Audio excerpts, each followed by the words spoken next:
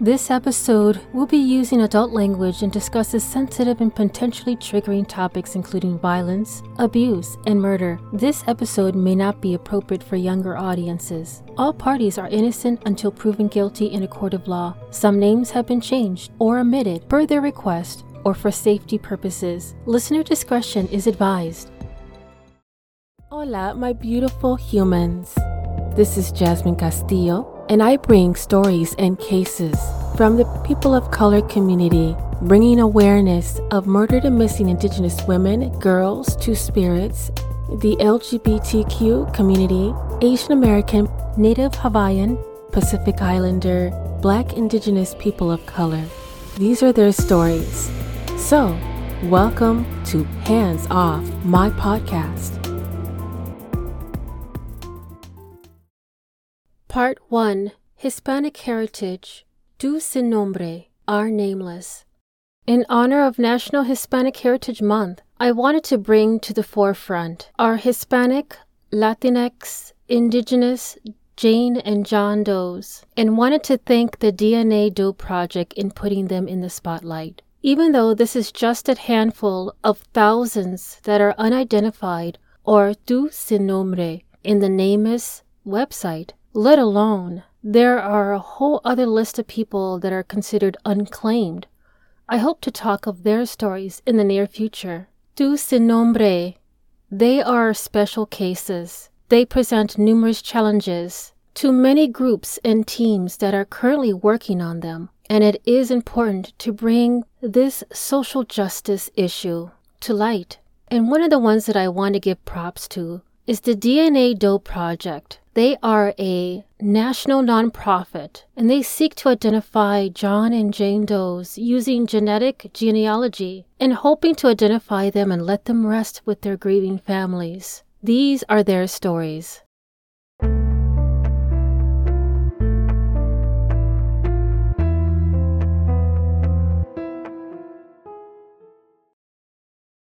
Ventura County Jane Doe. In the 1980s, Westlake Village, California was considered very rural, a remote place that had lots of farms and ranches in this area. And on July 18, 1980, in this area, janitors at a Westlake high school received a call of a mannequin lying in a parking lot. But when they got closer, it was a young woman who was partially disrobed and stabbed.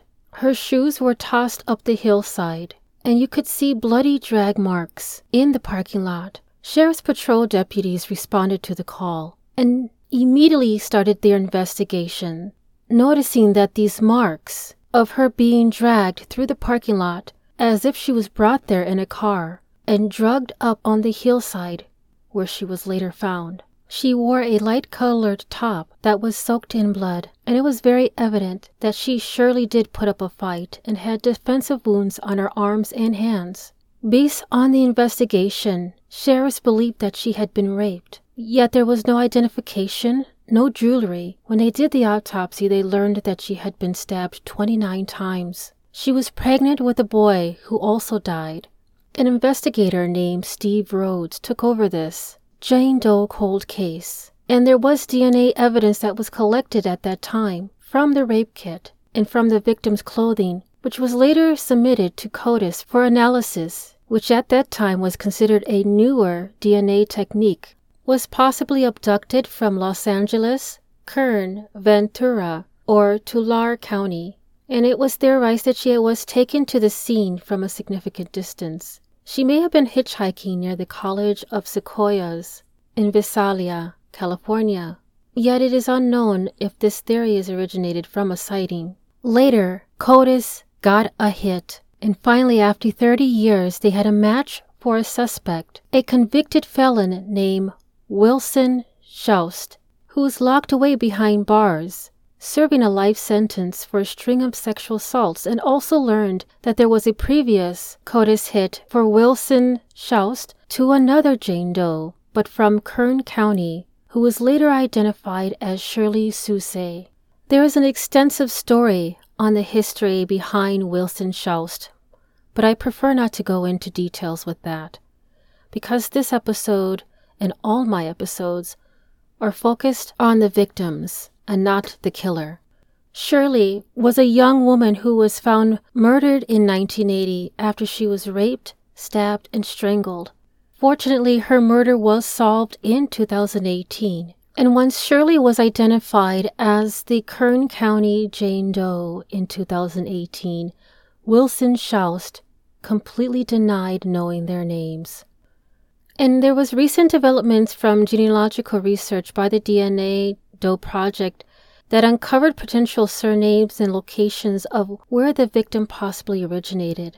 Also, the DNA Doe Project did release surnames and locations of distant relatives of Ventura County Jane Doe, and it's quite extensive, but the list includes surnames from southern Texas, which was between San Antonio and Brownsville, and northeastern Mexico, central Mexico, northern New Mexico, and southern Colorado, with indigenous California and Guatemala. And in 2021, investigators identified the father of her baby as a Honduran immigrant who had ties to the Central American community within the Koreatown district of Los Angeles, but were unable to get any new information from him. Ventura County Jane Doe had brown eyes, pierced ears, black hair dyed blonde at the ends. She was about 5 months pregnant with a boy. She likely had a child before because she had a episiotomy scar. She had shaved her natural eyebrows and had penciled brown lines in their place. Her artificial brows were about a quarter inch above the natural location. She was wearing mascara, and her nails were painted red, some birthmarks on her face and a mole below her left index finger. She had a scar on her left knee, along with 2 vaccination scars on her left arm. She was about 60% Native American with some Hispanic and white ancestry. Additionally, there was a small amount of Asian heritage discovered. She seems to have a grandparent several generations back from England or Ireland. She was wearing a white blouse, a black bra, red corduroy pants, white underwear, and the open-toe high-heel shoes, which were the ones that were thrown on the hillside nearby. If you have any information about who the Ventura County Jane Doe is, you can contact Ventura County Sheriff's Office Major Crimes Investigations at 805-383-8704, agency case number 80-12246. Broadway Street Phoenix Jane Doe. This Jane Doe was hit and killed by a vehicle just after midnight on 21st November 2004. She was crossing the street near South 15th Street and East Broadway Road, and 18 years later she is still unidentified. However, forensic genealogists may finally be able to find out this victim's name. Detective Stuart Summer Shu of Phoenix Police Department was able to provide her physical description. A Hispanic female between the ages of 40 and 50 years old, 5 feet 4 inches, short brown hair and brown eyes. On her palm she had some illegible writing. There was a possible witness that saw the car fleeing from the scene as she left there lying on the ground. Broadway Street Phoenix Jane Doe case was taken over by DNA Doe Project with the help of Detective Summer Shu. The victim's blood card was sent to the lab and did an extraction of the DNA, made this into a usable file that can be uploaded into a database called GEDmatch. And with the findings, they were able to build back a family tree. Parents that are believed from Calvillo, Aguas Calientes, Mexico. They are still looking for the parents or siblings of this Jane Doe, and they might not even know that they have lost her. People lose contact over families from home when they move to the United States, so maybe this is what her family's thinking, that they just lost touch. But she deserves to have her name back. There is a $5,000 reward from Silent Witness, and if you have any information leading to the arrest or an indictment of suspects of this crime, call Silent Witness. You can also remain anonymous at 480-1 Witness. That's 480-948-6377 or toll free at 1-800-343-TIPS. You can also leave a tip on the Silent Witness website at silentwitness.org. Kilgore Jane Doe, also known as Gray County Jane Doe. On December 23, 2000, human remains were found between a railroad track and a creek in the wooded area along Spinks-Chapman Road, which is about 5 miles northeast of Kilgore.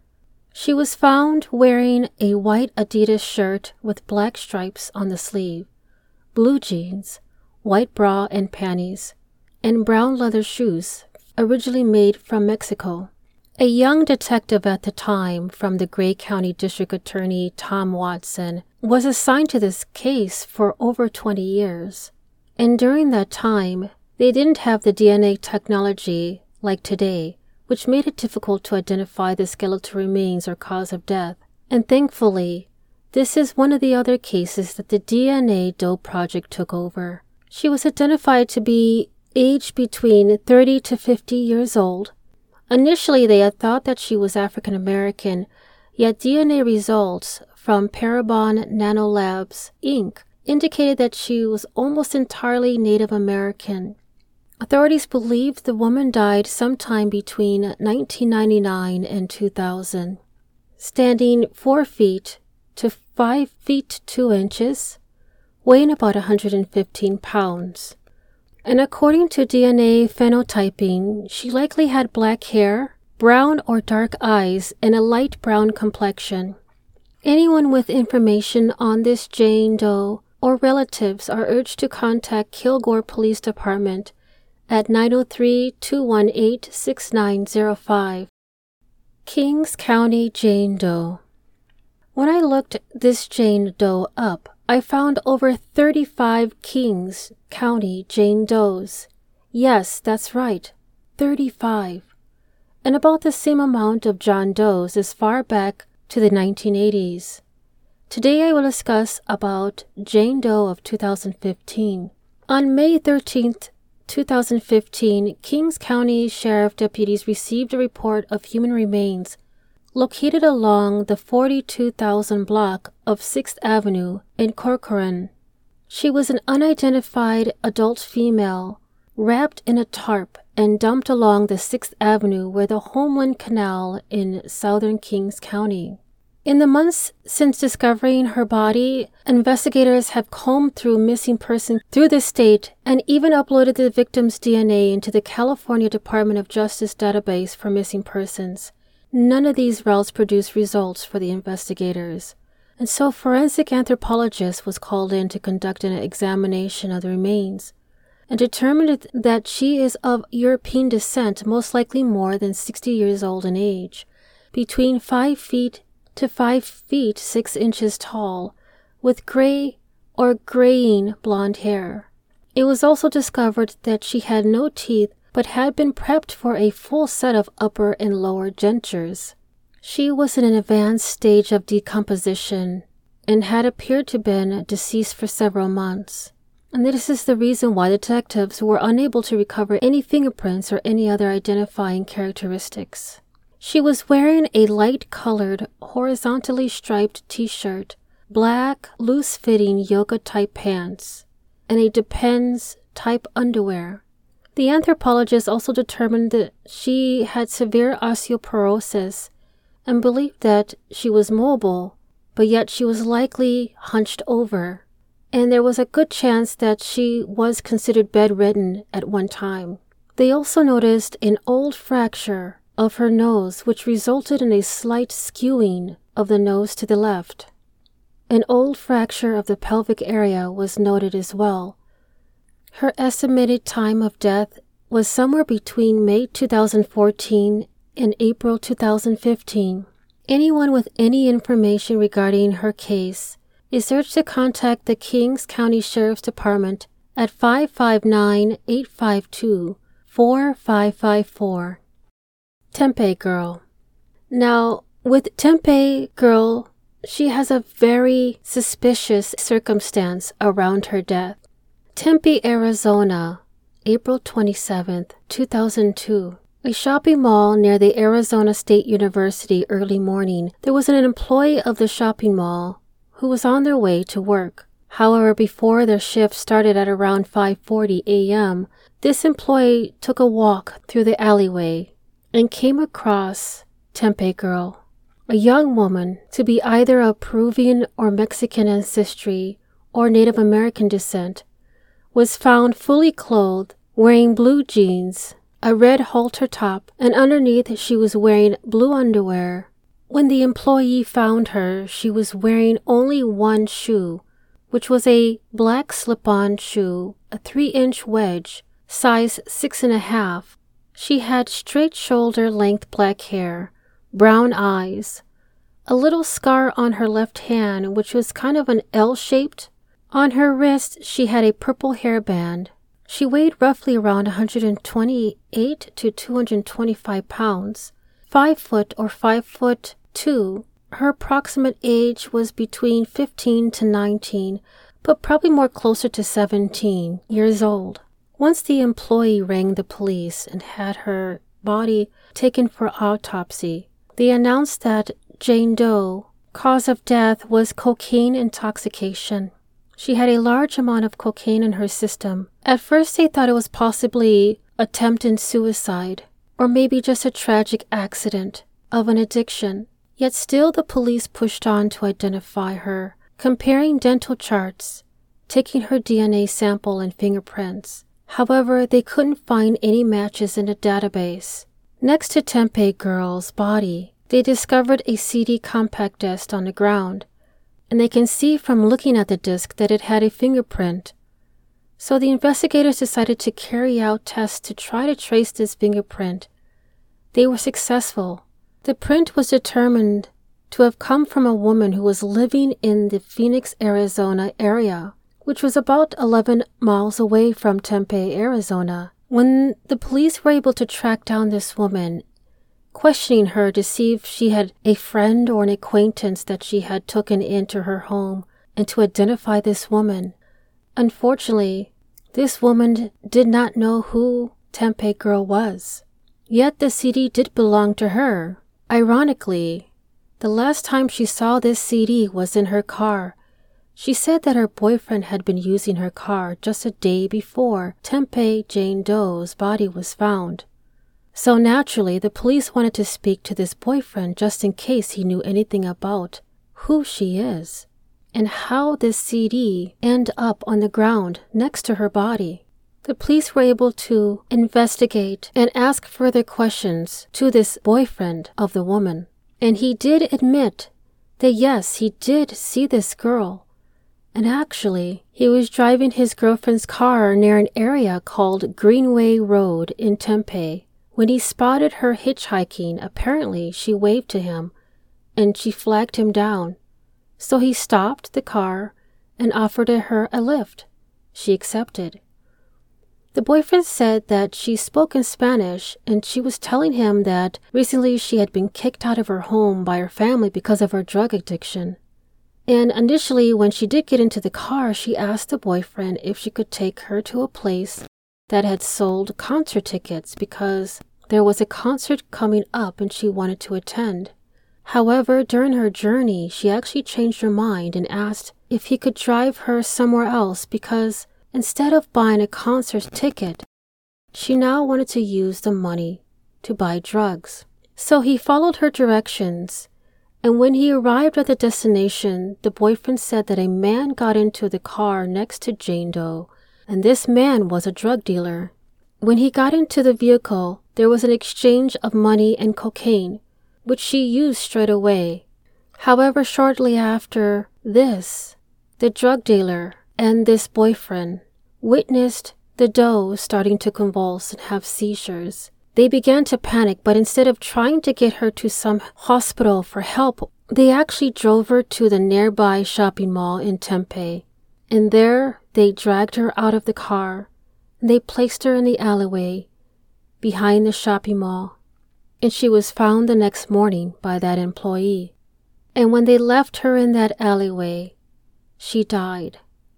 The boyfriend claimed that before he left, he did tell the drug dealer to call 911 so that an ambulance would be sent to the scene, and apparently, according to a couple of online sources, a call to 911 was made from a nearby gas station, but the 911 operator that answered couldn't actually work out what the person on the other line was saying, so the emergency services weren't sent to the scene.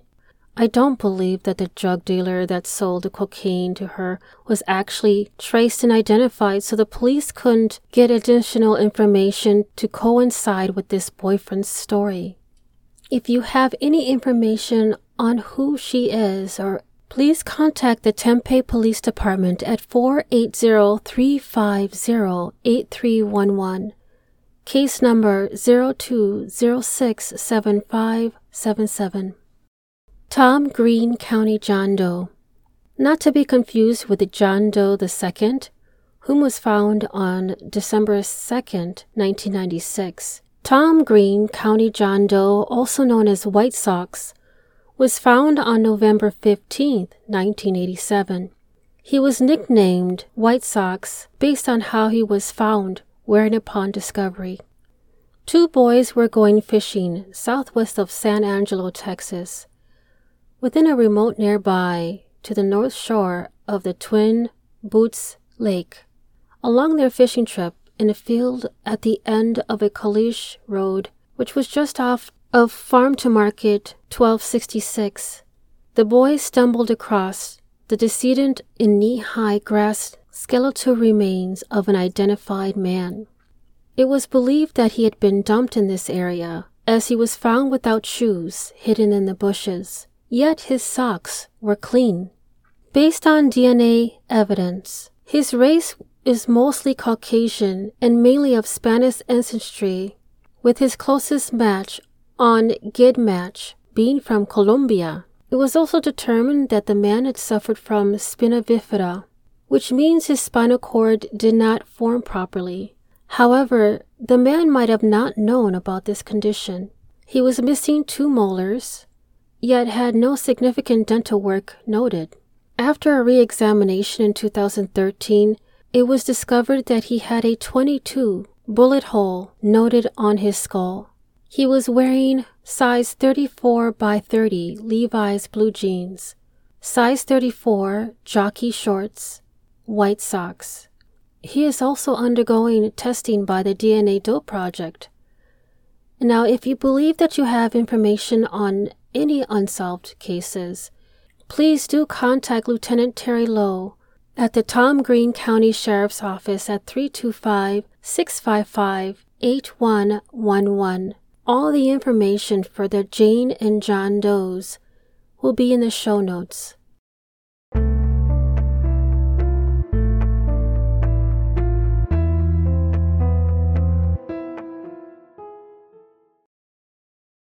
I am so grateful and thankful that there is many organizations that contribute their time and effort to identify John and Jane Does. Specifically, a shout out to the DNA Dope Project, which is a non-profit initiative that uses investigative genetic genealogy to identify unidentified remains. Even though they've been around for 5 years, they have been the go-to organization for law enforcement agencies and medical examiners across North America. They have provided cutting-edge techniques that have led to amazing success, even with cases that the DNA was highly degraded or of low quality. Now you're probably thinking to yourself, how can you help? I've noticed continuous themes in regards to why there is so many unidentified Hispanic, Latinx, indigenous people. Families lose contact of their loved ones and not even know that they have passed on. Maybe they had a blowout or a huge argument. I get it. I've had many of those before. But for us to solve and to find their names, we have to work together. We have to put our differences aside. They are your loved one, a family member, probably something that you can't even remember what you guys were arguing about, or maybe you had indifferences. They are out there and they're waiting to be called home and to have their resting place. As you know, our family foundation starts at home, and it starts with our children. I remember many years ago that I used to attend events, and they would pass out these child-safe kits.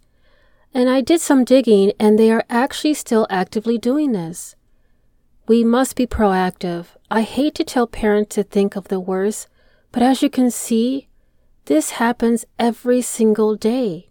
If your child is reported missing, there is a no-cost child-safe kit that can provide important information about your child, which saves valuable time in helping authorities to find them. Their website also provides a link for my Spanish speakers. They are called Child Safe Kits. I will have the link in the show notes. Another thing I know is pretty controversial, especially with the conflict of your belief or others, but placing your DNA in GEDmatch. GEDmatch is a free DNA comparison and analysis website for people who have tested their autosomal DNA using a direct-to-consumer genetic testing company. One of the examples is 23andMe. They have a simple, easy-to-use application. They test the DNA that you've downloaded in their DNA data file. Then they upload your DNA in the GEDmatching process. Lastly, they make comparisons by exploring, matching, and comparing reports of other DNA tools. And because GEDmatch aggregates files from all testing companies, your potential for matches are greater. I will have their link in the show notes. Another cool thing that I did some digging in is an app called Selfie Forensic ID. Now, we use our social media all the time, but have you ever thought of how valuable that is as an investigative tool in searching for missing and unidentified persons? And yet, there's no forensic app that exists that aims of assisting the human identification process.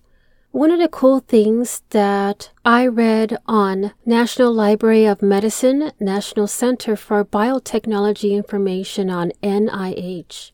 Selfie Forensic ID employs selfie and face photographs as an archive of dental data and dental features of the front teeth of missing persons, sharing with Instagram, Tumblr, and Twitter social networks. This is a free download from either an Android or Apple store. One of the huge pointers in forensic investigation is the teeth.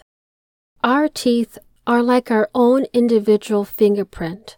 There is actually a forensic case in utilizing this smile photography or dental antemortem data collection was used to solve a human identification case, describing the use of selfie photographs to identify a carbonized human remains, published in a report paper of 2016. Forensic dental identification is performed through a comparison of postmortem dental data with antemortem dental profiles of missing persons. Forensic odontologists search this data from dental clinics and hospital x-ray images, dental casts, etc. I just think this is a fantastic idea. If you want to learn more about this, I will have the link in the show notes.